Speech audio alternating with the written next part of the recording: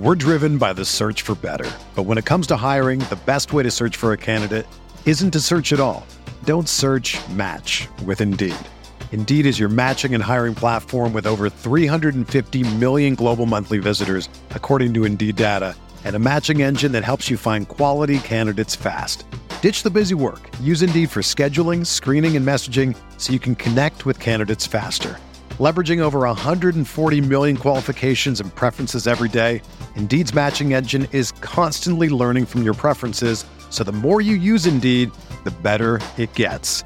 Join more than 3.5 million businesses worldwide that use Indeed to hire great talent fast. And listeners of this show will get a $75 sponsored job credit to get your jobs more visibility at Indeed.com/Blue Wire.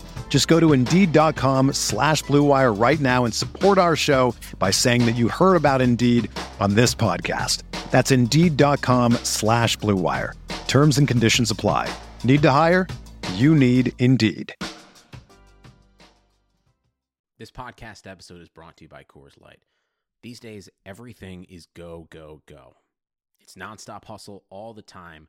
Work, friends, family, expect you to be on 24/7. Well, sometimes you just need to reach for a Coors Light because it's made to chill. Coors Light is cold lagered, cold filtered, and cold packaged. It's as crisp and refreshing as the Colorado Rockies. It is literally made to chill. Coors Light is the one I choose when I need to unwind. So when you want to hit reset, reach for the beer that's made to chill. Get Coors Light in the new look delivered straight to your door with Drizzly or Instacart. Celebrate responsibly. Coors Brewing Company, Golden, Colorado. Blue Wire. New England sending QB Jimmy Garoppolo to 49ers. We believe we found the right guy. Garoppolo, quick pass, caught by Kittle. He dives, and he's in. Touchdown, 49ers. Kittle is gonna go. Touchdown.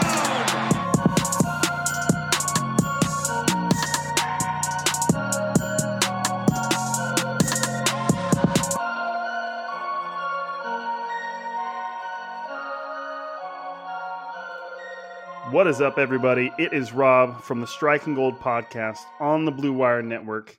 In case you haven't heard, Blue Wire Studios just dropped their first original podcast, Golden Goal. This show gives you 10-minute episodes all about soccer legends and the moments that made them. Whether you're just learning about soccer for the first time or you're a diehard fan, this podcast is a great listen for everybody. The final 2 episodes are live right now, or you can jump on there and binge the entire season to learn about your favorite soccer stars. Check out Blue Wire's Golden Goal, available anywhere you listen to podcasts. And we're back. Like I said earlier, this is Rob, and you're on the Striking Gold podcast on the Blue Wire Network. This week's episode is sponsored by BetOnline.ag. I cover the 49ers, and then joining me tonight is my co-host, former NFL defensive back, Eric Crocker. What's going on, bro? What's up, man? I just got done watching the Versus battle between DMX and Snoop Dogg, and I'm a West Coast guy, so I was pulling for Snoop, but I'm a big DMX fan.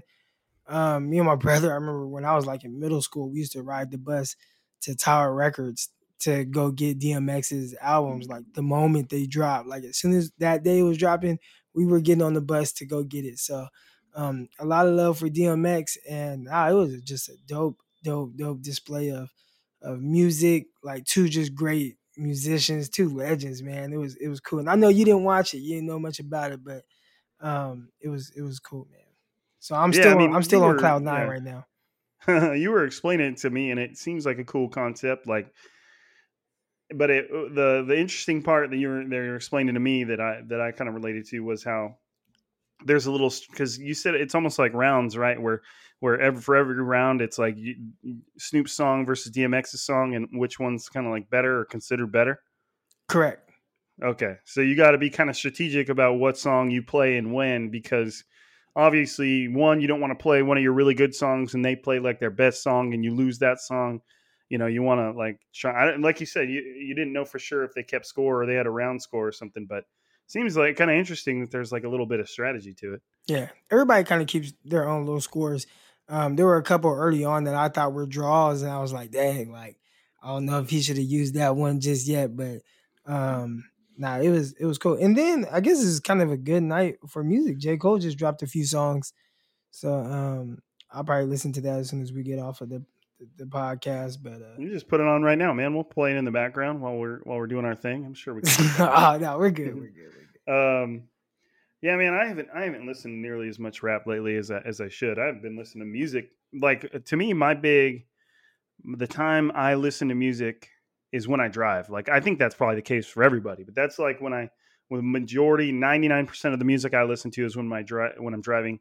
I'm a big music guy. Obviously, my passion for music revolves around rock and stuff, but like the fact that I don't drive very much anymore because we're supposed to, for the most part, stay home as much as we can. And being a teacher, I'm on summer break. And even before that, we didn't have school because of COVID. So like I haven't been listening to nearly as much music as I usually do. So I feel like I'm like losing a part of myself. But no, obviously I can listen to music when I'm around my house, but I just don't. But yeah, no. Will you listen to podcasts on your to and from? Yeah, I listen to more podcasts now. Well, now that I'm in Arkansas, like it takes me 5 minutes to get everywhere. So, I don't. How many? Can you count the number of stoplights or something? Yeah, I mean, yeah. There's literally two stoplights on my way to work. So I saw that video you posted. I can't remember if it was on Twitter of you and your boy mobbing on a quad or something. I can't remember. What was the context behind that? What were you guys doing? Oh, so we were so these people I work with, they're like, oh, do you want to come to the farm? I'm like, the farm? And she was like, yeah, like my husband, they're farmer. Like her husband's a farmer. I think this is the beginning of a Texas Chainsaw Massacre. I was thinking something like that, but I just make sure I have my pistol with me at all times. But there you go. So I'm just joking. Like they're really great people. No, he's not joking. So my son, she was like, you want to bring him to the farm and see alligators. Now there's like, on this farm, they farm. I mean, they have all type of stuff, corn, soybeans, like, rice, like all type of, those things. It's like 200 acres or something like that. Something crazy. Or 200,000 acres. It was like something really crazy. And so she took us to see the alligators and stuff. And when I say alligators, like this is not a farm. I mean, this is not like a zoo. There's like bodies of water on the farming land. And there's alligators in there, like 13 feet long alligators. Damn. Yeah. And it's not like you're like protected or anything. Like if it just happens to run up like out the water, it's going to get you. So, yeah. So we saw some alligators and stuff. Like that was awesome for my son. We're California dudes, man. We don't do stuff like this really, so, right. So we saw the alligators and everything. That was great. And then we hopped on the four-wheeler. This is my first time ever riding a four-wheeler. And I guess in the country, or especially like here in Arkansas, they start riding four-wheelers at like 4 or 5 years old. So, and then she tells her son, like, oh, ride the car. Like, I'm going to show Eric how to. She was like, drive the car, and I'm going to show Eric how to, ride the four-wheeler. And her son is like 12 years old, and she lets him like drive on the land. So it's just a different, way of living, obviously, like than in the city. But me and my son, we hopped on the four wheeler, and we opened up going about 35 to 40 miles an hour. It was cool, man. Just a whole bunch of open land, just mobbing, man. In the four wheeler, that was cool. That was the first for me, and obviously, that was the first for my son. So that was cool, man. I'm out here, man. Country croc out here. Dude, isn't that the name of a butter? Yeah. That's legit, man. And that reminds me of my childhood too, because I grew up in Central Valley, in Fresno. I actually grew up in Clovis, which is a suburb of Fresno, but it's all in Fresno County. You wouldn't know when you went from Fresno to Clovis type of deal. They all kind of together. But like my family, we lived on 3 acres, and my uncle lived next door. And he lived on 3 acres, but since it was my uncle, they just tore down the fence between the two properties. So we had pretty close to 6 acres, which is a lot of land when for the fact that we were essentially in a city. We were just kind of on the outskirts of it. And my dad he's always been very, very into race cars since he was young. So when we first bought the house that I grew up in, I was 5 years old.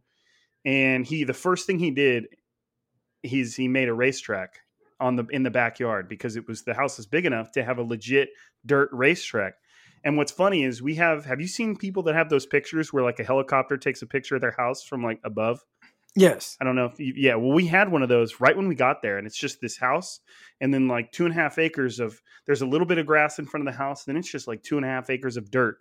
And then there's another picture taken like 20 years later where there's just grass and trees everywhere. Cause my dad did all this landscaping himself. He's just one of those guys. And there's trees, there's grass everywhere. There's trees, there's hills, we got a pool put in. But what's funny is the only thing that's the same from the first picture to the second picture was the go-kart track. That was like the very first thing out of all the things he ended up doing to this house to just make it way cooler. The go-kart track was the first thing. It was just this flat piece of land, dirt, with a go-kart track in the backyard. No, not even any real grass, no backyard, no legit landscaping, just dirt and then a go-kart track. And so my childhood was a lot like what you're describing. Like everything that had a motor, we would ride and we would crash. I had a riding lawnmower because the place was so big and there was so much grass. I crashed that too. I mean, anything with a motor, we would ride around that place. I've had like 5 mini bikes, little motorcycles, and I would crash those. And one time I got a hold of a moped that was like street legal, like nice, that you could ride on the road. It has blinkers and everything. I crashed that too. We had these little hills in the front yard, and I would use them as ramps. And I hit this ramp on the moped, and I got way too much air, landed on the ground. It kicked me off the bike, and then the bike went straight into the side of the house. Luckily, it didn't damage the house. But so I'm all about that 4-wheeler life, dude. And nothing really lasted very long because we would just break everything. But we had like 5 go-karts at the house. Friends would come over and we'd race, and it was always a good time. That was my childhood. Pretty much finding new ways to get hurt all the time was my deal. But so anyways, I guess we should talk about football, huh? Yeah, I guess we can do that. I guess hopefully if you're listening, you don't mind, and you're not like just sitting there going, looking at your clock, wondering when we're going to start. Or I guess even worse, you've just stopped listening because we're just talking here. But I guess the biggest and most recent news is all of the kind of the new rules, regulations, guidelines, precautions that are all coming out as far as how the NFL is going to handle the start of the season, which is obviously, as anybody listening knows, nothing about it is going to be normal. It's just everybody's just trying to adapt to COVID-19 and all the challenges it's facing. And, everybody's kind of watching the NBA, who's just started to have, who's just starting to kind of pick up steam. And then you have the baseball that just started their exhibition games. And, so NFL is kind of just, as much as they seem like they're still struggling with their own details, NFL had the luxury of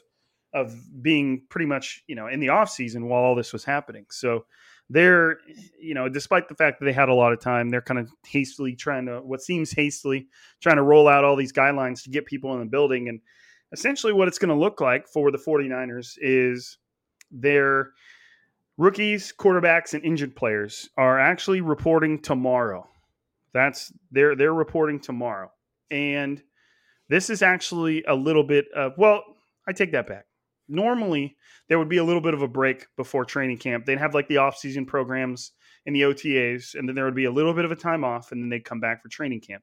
But all of the off-season program was canceled. So they're just now reporting, which normally this could be considered an early report date for training camp. But since there was no off season, then it's kind of just starting now because there's all this stuff they're going to have to do before real training camp can even start.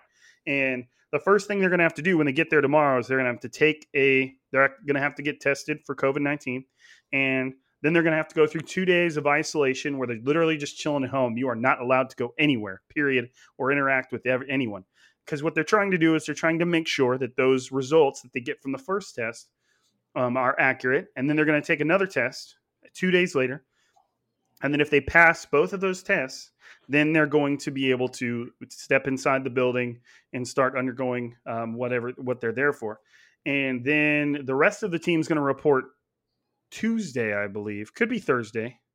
Could be in a week. I'm not sure, but I think it's Tuesday. But and they're going to go through the same process. And then once everybody has passed those 2-day little screening periods, then there's 2 weeks of solid testing of daily testing to make sure. And what they're trying to do is trying to make sure that nobody at these practices finds a way to contract the virus and then immediately spread it to everybody else.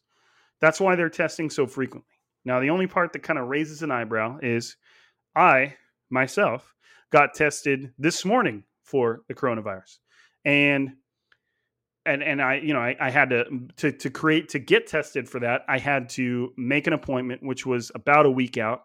And then now I have to wait a week to get the results. And, obviously during this time, I'm going to make sure I'm not around people. But we essentially, your common man has to wait 14 days to get an appointment and get your results. And maybe it's slower for some people. Maybe it's faster for others.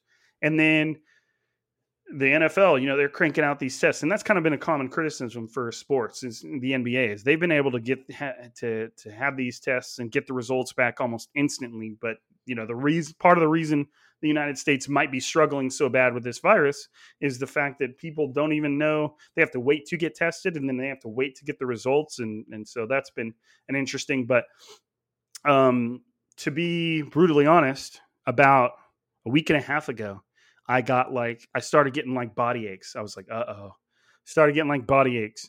And then I ran like a very, very, very slight temperature and I was like, and then that went away really quick. It only stuck around for like a day and a half, 2 days. And I was like, okay, maybe it was just because obviously, in case anybody knows this, you can still get regular sick right now.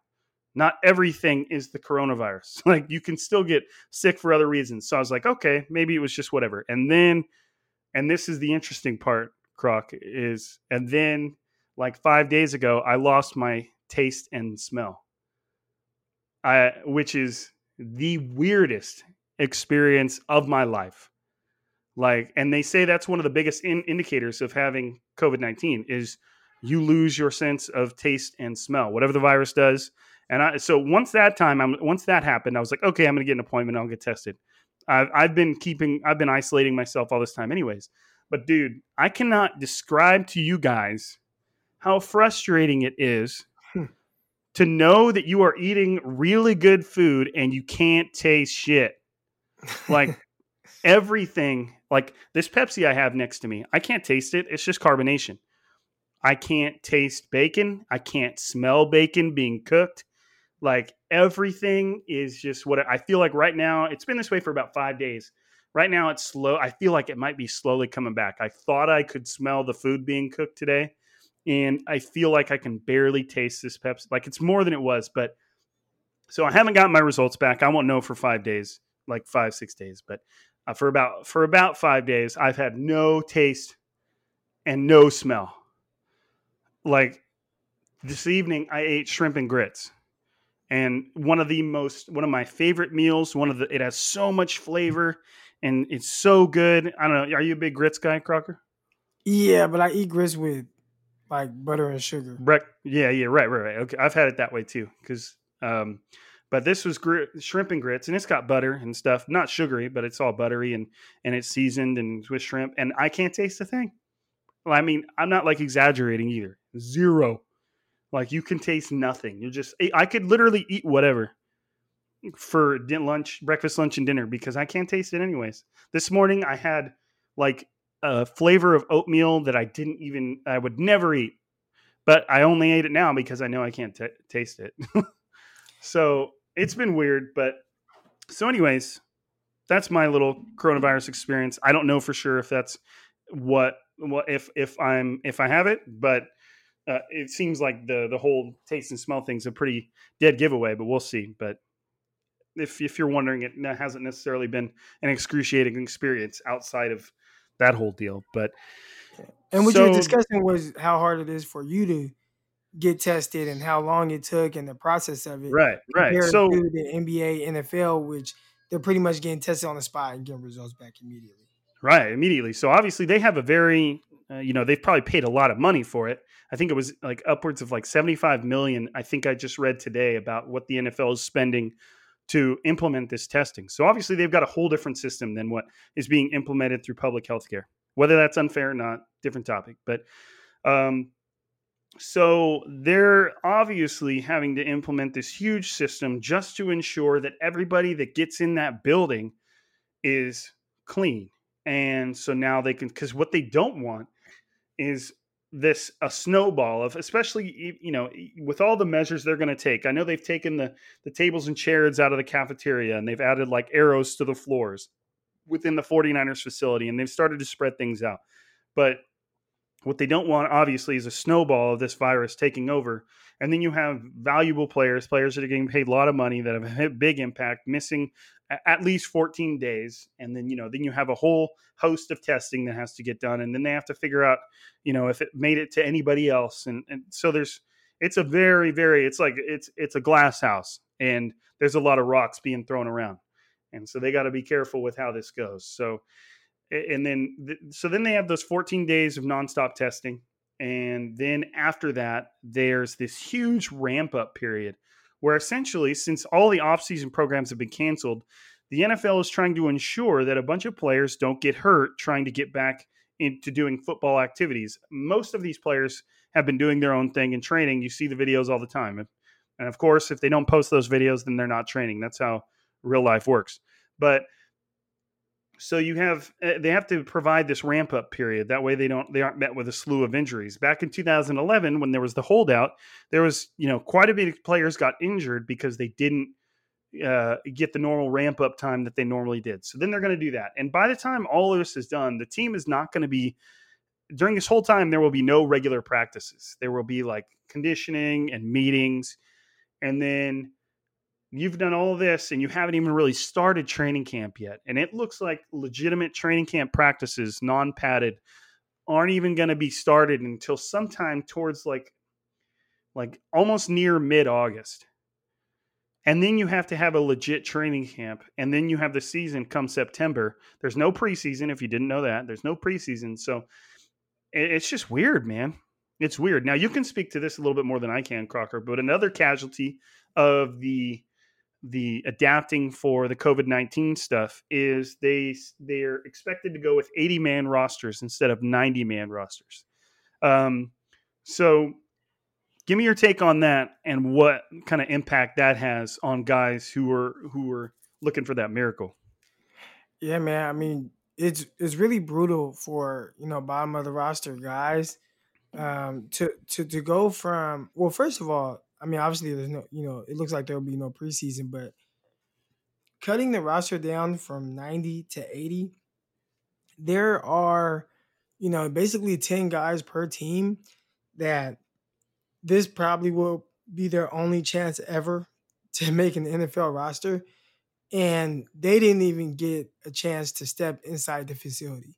They signed their contracts. They've been waiting it out. They were supposed to report months ago to rookie minicamp and then OTAs and all that. And they were kind of, I don't want to say robbed, but they were kind of robbed of that opportunity. And they'll never step foot in an NFL facility. And that alone sucks. And then from there, I mean, just going from, 90, no preseason games, guys won't even have an opportunity to showcase their ability, bottom of the roster guys. I mean, you have practice, but, like real live reps, because remember, I mean, you're not tackling in training camp. So how many live reps will the guys really get?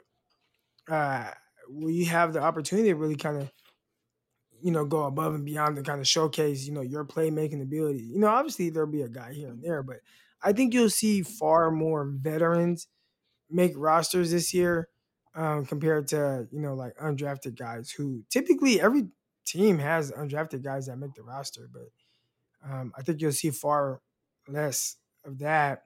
and more veterans, which usually teams go with the veterans because, the teams release the veterans because, if once you keep a veteran on your roster after like cut downs, their contract is guaranteed for the entire year. So most teams, that's why you see like Jordan Matthews get released last year. Because you can bring him back, and if you bring him back, then his contract's not guaranteed for the whole year. But once you keep them from the start, their contract's guaranteed for the entire year, and they try to avoid that and try to go with younger guys. And I think just a lot of younger guys would be kind of robbed of that opportunity right now. So it's tough, man. It's tough all the way around, and I really feel bad for a lot of guys. Really, this whole thing started with guys missing their pro days and not getting the chance to showcase their talents in front of scouts. A lot of small school guys or guys that just simply weren't invited to the combine. It's just terrible, terrible year to be a guy that's not like, quote unquote, like a big name guy or, highly sought. Well, and it's the part that's even harder too is the 49ers have 90 guys on their roster right now. So there's going to be 10 guys. Not all of them are going to be rookies or first years. But there's going to be 10 guys that were celebrating being signed to an NFL roster that before they even get to step on the field for the 49ers are going to get that phone call. And a lot of these guys have probably been given a digital playbook and, they've been asked to start learning this stuff. And they're going to have to give all that back and having never got the chance to do anything with the organization. And, there's kind of I wouldn't say it's a misconception. There's a little too much stock, having been at training camps for several years in a row, that there's a bit too much stock placed in preseason. Because when preseason was officially canceled, I saw a lot of posts saying, "Oh man, there's so many fringe roster guys that don't get their chance now," and it's not even that. Like most of these coaches have their minds made up of who's going to make the roster. There might be a couple spots that get decided by some preseason action or somebody surprises, but training camp is where a lot of these guys make their money, and coaches get an intimate, in-person and repetitious look at what these guys can offer and what they can do. And some of these guys won't even get that. But what preseason does do for these roster guys is, let's say you were a fringe roster guy, you almost made it, but you got cut, and maybe you put some things on tape during preseason. Well, other NFL teams can see that. The 49ers have the benefit of watching you every day in practice. And they can see what you're doing. That can inform their decision. But as far as other teams go, they have no idea what's going on in practice. You're not allowed to see other teams' practices. So other teams, players that get picked up by other teams after you're cut by your initial team, they don't have any way of seeing what you did anymore with the cancellation of preseason. So that kind of, that damages. So there's so many different things working against these guys right now. The roster is going to get cut to 90 players. So 10 guys are cut automatically. Maybe some of them will get picked up because they were pretty high on other teams' undrafted free agent board, but they went to the 49ers and now they're free again, and another team can sign them and swap them out with somebody else. But every team's got to be looking at their own roster right now saying, okay, what 10 guys do we got to cut here before we've even seen them play? And it's just going to be such a brutal process all the way around. And you just can't help but feel for these guys that had this such a small little minuscule taste of their dream, and it's just whoop, gone.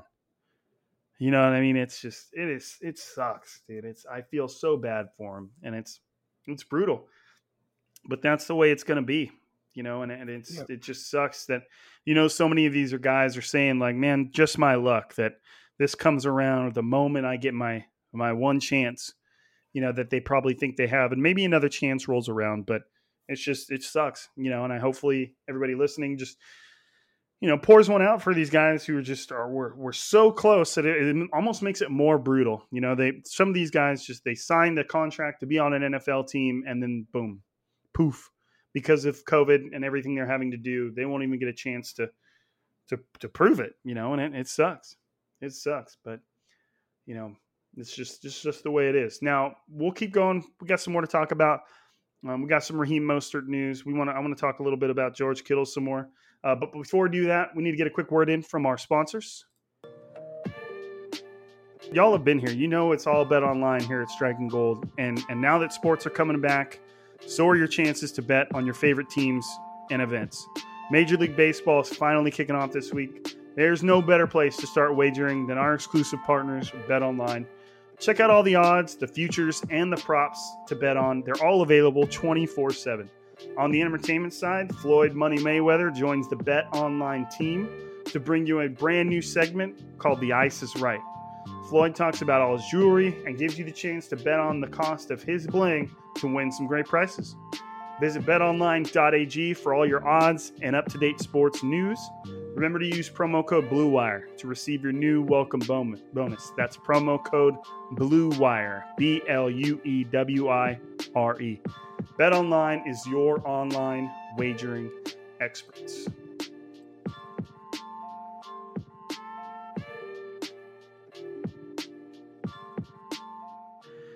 I guess we can turn towards somewhat more uplifting topics. But like I said, shout out to all the guys who are getting that, who are going to be getting that shitty phone call here whenever that starts to go into effect. But in another news, I guess you could say more positive for the 49ers, is it seems things have sort of smoothed over with Raheem Mostert. I mean, like, sort of. Because I believe it was Ian Rappaport who reported the other day that a couple days ago that Raheem Mostert had been in contact with a high-ranking. All he says in the tweet was he'd been in contact with he spoke to a high-ranking member of the SF organization to clear the air and get on the same page moving forward. And then his agent was asked about the situation. The agent's the one that broke the news that they were requesting a trade, and he said hopefully that'll be the case as far as the situation being worked out. Now, when Rap Sheet says member of a high-ranking member of the SF organization, I would think that would either be for this type of deal. I would think that would either be John Lynch or Kyle Shanahan. You know, like it just wouldn't. I don't know. It doesn't seem like it would make much sense to talk to anybody else about it. But so I guess that's good news. And you know, I don't know, Crocker. What are your thoughts, dude? Yeah, man. With Raheem Mostert, I mean, it sounds, I've seen like little headlines about it or whatnot, but it sounds like kind of reneged the like requesting a trade. I don't really want to speak on it too much because I haven't really looked into it. Like I haven't clicked on any of the articles that I saw about it, but you know, it did look like maybe things are kind of getting better between him and the 49ers, I guess, or at least he's trying to smooth it over, or maybe things were worded wrong, but I don't want to get too much into it because I didn't really click. I just saw kind of like headlines about it. Right. And that's all it really was. There wasn't anything more than like the tweet and then the headlines that followed. But to me, it was good to hear because, like I said, last time we talked about it, obviously I had to explore both sides of the topic and talk about kind of like, why I could see why Raheem was doing this and why I could see why it wasn't a good move and why it wasn't, basically the goods and the bads of the scenario, because Raheem in all his talents has every right to seek, compensation, appropriate compensation for that. And it just, to me, he has such a great story that, how many teams dropped him, and then he finally lands with the 49ers, and the 49ers stick with him. He's one of the few people that are still on the roster from the Trent Baalke days. And I want his story to have a good ending, and not that it wouldn't, even if he got traded, but to me, I wanted to see his career come full circle with the 49ers. And I just felt like the trade request was, I don't know, like maybe what's the best way to put it? Jumping the gun.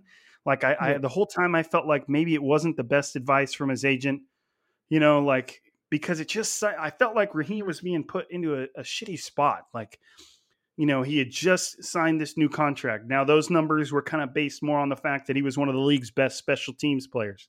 And I get that. And then, just a year later after Raheem has that great, about a half a season, amazing postseason. And then they're already like, like if you don't pay us now, then we want to go elsewhere. And I'm not necessarily pointing that at Raheem as much as I am his agent. Like, dude, you just negotiated this contract a year ago, and obviously things have changed a little bit. But to already be to the point where if they don't change that contract, we're going to seek a trade. It just seemed like, whoa, like it seemed fast, if that makes sense. So, and obviously considering the bad timing of, but I'm hoping that I don't know everything gets how straightened out. fast it was, though, because it sounded like the agent was saying, these contract, talks or whatever have gone on since like I think he said after the like Super 5 Bowl, months. or yeah, so it's been a while where, because I know some people are like, well, they should have just tried to figure it out. I think they have been trying to figure it out, and that's kind of Well, been no, the I issue. mean, like when I say like fast, I mean like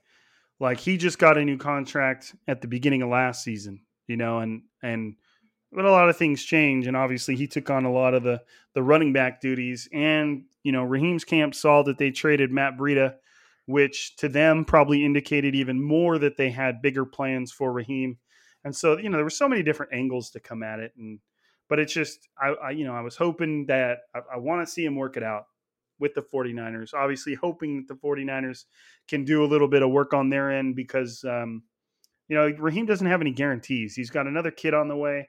He doesn't have any guarantees in his contract. If something were to happen or for some weird reason the team feel like they can cut him or any of that, just has no guarantees, which is not what you want in the back of your mind as you try to raise a family and do what's best for them. So, no matter what, it's hopefully him kind of, it doesn't necessarily sound like it. I mean, it does sound like he might have pulled his trade requests, behind closed doors.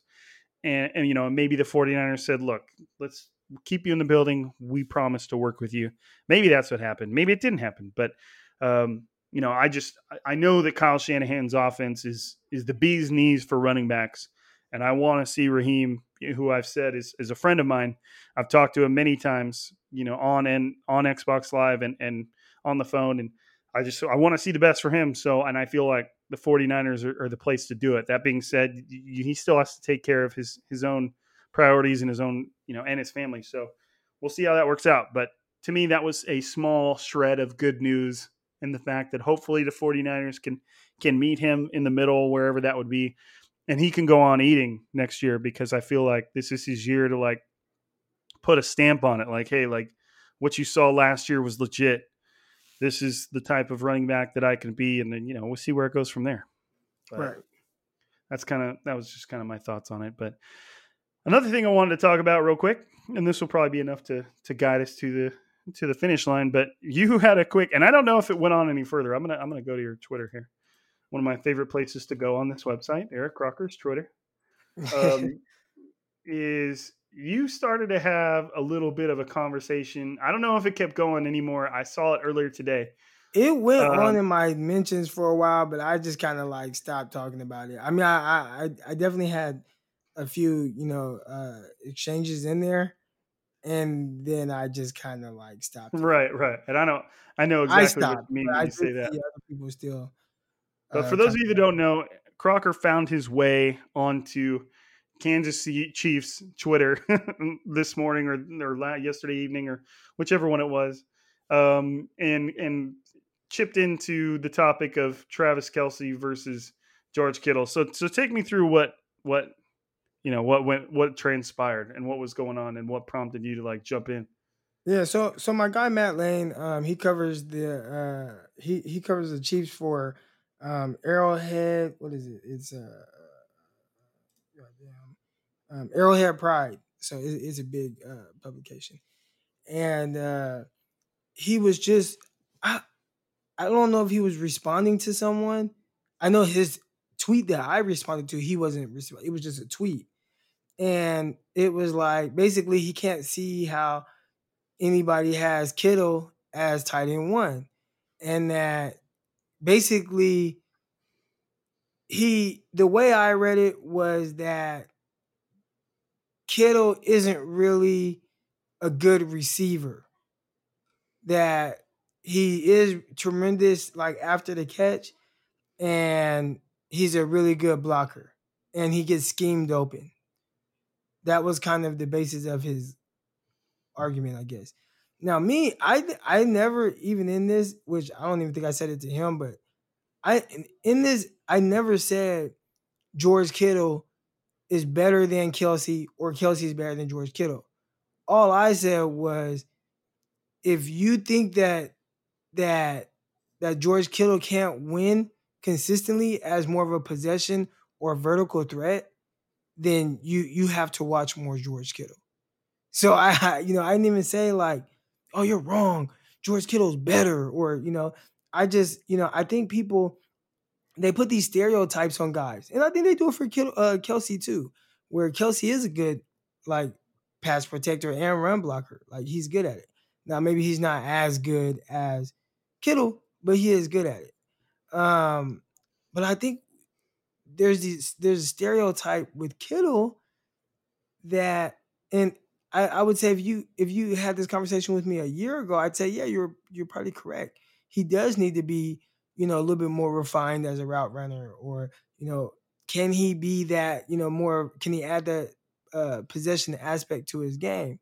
And I saw it right away this year. I think I saw it starting off in training camp, saw it in the preseason, and obviously it rolled into the regular season, where that was a part of his game that he really worked on, and you could see it pay off. That, yeah, now Kittle is more of a possession guy that also can stretch the field, or big run after catch and whatnot. But I think other people still have that in their head, is just, or maybe they just see highlights. They see plays like the Packers game where he's just wide open and he catches the ball and he runs in for a touchdown. We've seen him do that several times. I mean, 49ers offensive coordinator or head coach too, is Kyle Shanahan. So obviously he's going to scheme this big guy open. But there are plenty of times, and I sent a couple of examples where you clearly see George Kittle just destroying a defensive back in man coverage.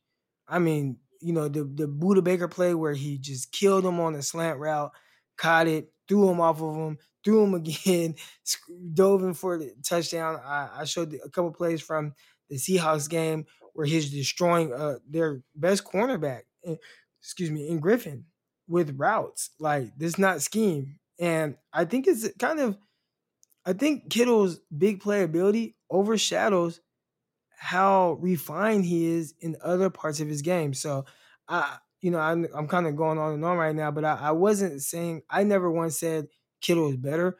I was just shooting down the fact that he really, and he continued it too, saying Kittle's not good in that area.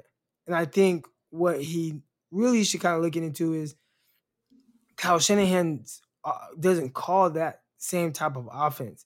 And he was like, well, if he was really good at it, why wouldn't Shanahan do it more? It's like, well, 49ers have the second highest scoring offense in the league, one of the top 5 offense in the league, like yardage wise. Like, they do what they do. Shanahan does what he does, and it works at an extremely high level. They score more points per game than the Kansas City Chiefs. So, he does what he does, and it's been very effective. But when they needed Kittle to be more of a possession guy, remember that game, the Falcons game, he caught 13 passes for like 130 something yards. Like, he can be that possession guy as well if need be. They just don't call for it often. So I just kind of had to give my 2 cents on that, because I think there's just kind of this narrative both ways. Again, for Kelce, I think they act like he can't block, and he can. And for Kittle, they act like he's not like a refined route runner with like the best hands of any tight end. And it's just not true. Yeah, and I saw the clips you posted too. And what's interesting too, to add to that, is you and I kind of had these conversations a couple years in a row, or maybe at least 1 year. You and I were at training camp. We were saying, like, if there's one part of Kittle's game that we feel like he can evolve upon, it was like there was still the receiving aspect, and more specifically, kind of like the contested catch, the using your frame to go up and get it. And I still think he probably has a lot of work to do that, but right. He definitely showed last year, even though last year obviously wasn't the year that he broke the record, he still showed an evolution in his game. And what is interesting to me, and a lot of people don't mention it, is Kittle was not considered a receiving threat when he got drafted. That's not that he couldn't do it. It's just he was really not a part of Iowa's passing game. And he had a very modest stat line, and he was just considered a dominant run blocker. And he had a lot of highlights coming out of Iowa of him just driving guys straight off the camera or straight into the ground. And then in his second year in the NFL, he's breaking the record. You know what I mean? Like, this guy is still evolving, and like many players are at his age, but he still is evolving when it comes to the type of receiver he is. And not that they're any real account of a player's skill, but you've seen these workouts he's been going through during the offseason. Like, he is moving fast. One, he looks shredded. Two, he's moving. And he's got quick feet, and he's running the same types of routes that all these wide receivers are running. And it's obvious that is a focus of his game. And so it's just realize that however good George Kittle is right now, I would be willing to bet, and I am not a betting man, but I would be willing to bet that he gets better, and he shows you things that he hasn't even shown you yet. You know what I mean? Like, he just was not a big receiving threat coming out of college. And then in his second year, he's among the NFL's best at it. So, just marinate on that for a little bit. The fact that George Kittle could be getting quite a bit better, from year to year, at least for, a couple more years. But to me, if you must compare George, the reason people think George Kittle is the best tight end, and that is not a new school of thought. Like, if you probably did some type of poll between, let's say, NFL execs or maybe scouts, I think George Kittle would probably edge Travis Kelce as a tight end. Now, as a receiver, I think it would be fair to say that Travis Kelce might have a bit of an edge on Kittle, but it wouldn't be a big one.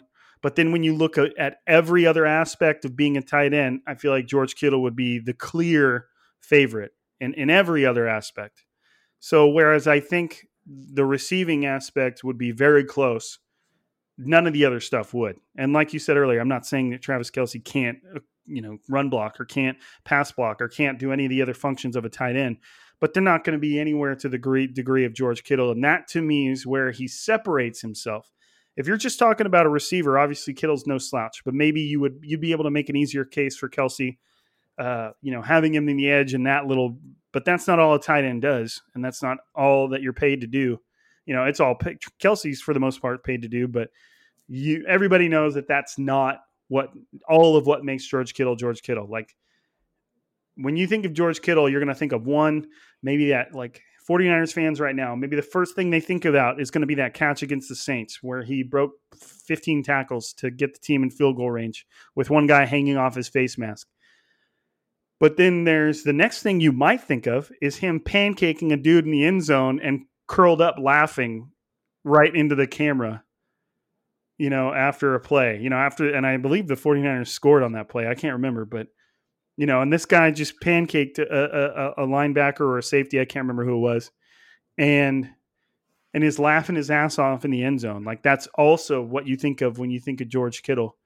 So, they're just two different players, but I feel like as far as complete players, that's where George Kittle gets the respect he deserves, and in an offense like Kyle Shanahan's that it demands that of tight ends, what better offense to be in for that guy to showcase everything he can do, and if you I'm kind of like contradicting myself, but if you feel like he's not a good receiver, then check out that catch against the Raiders 2 years ago.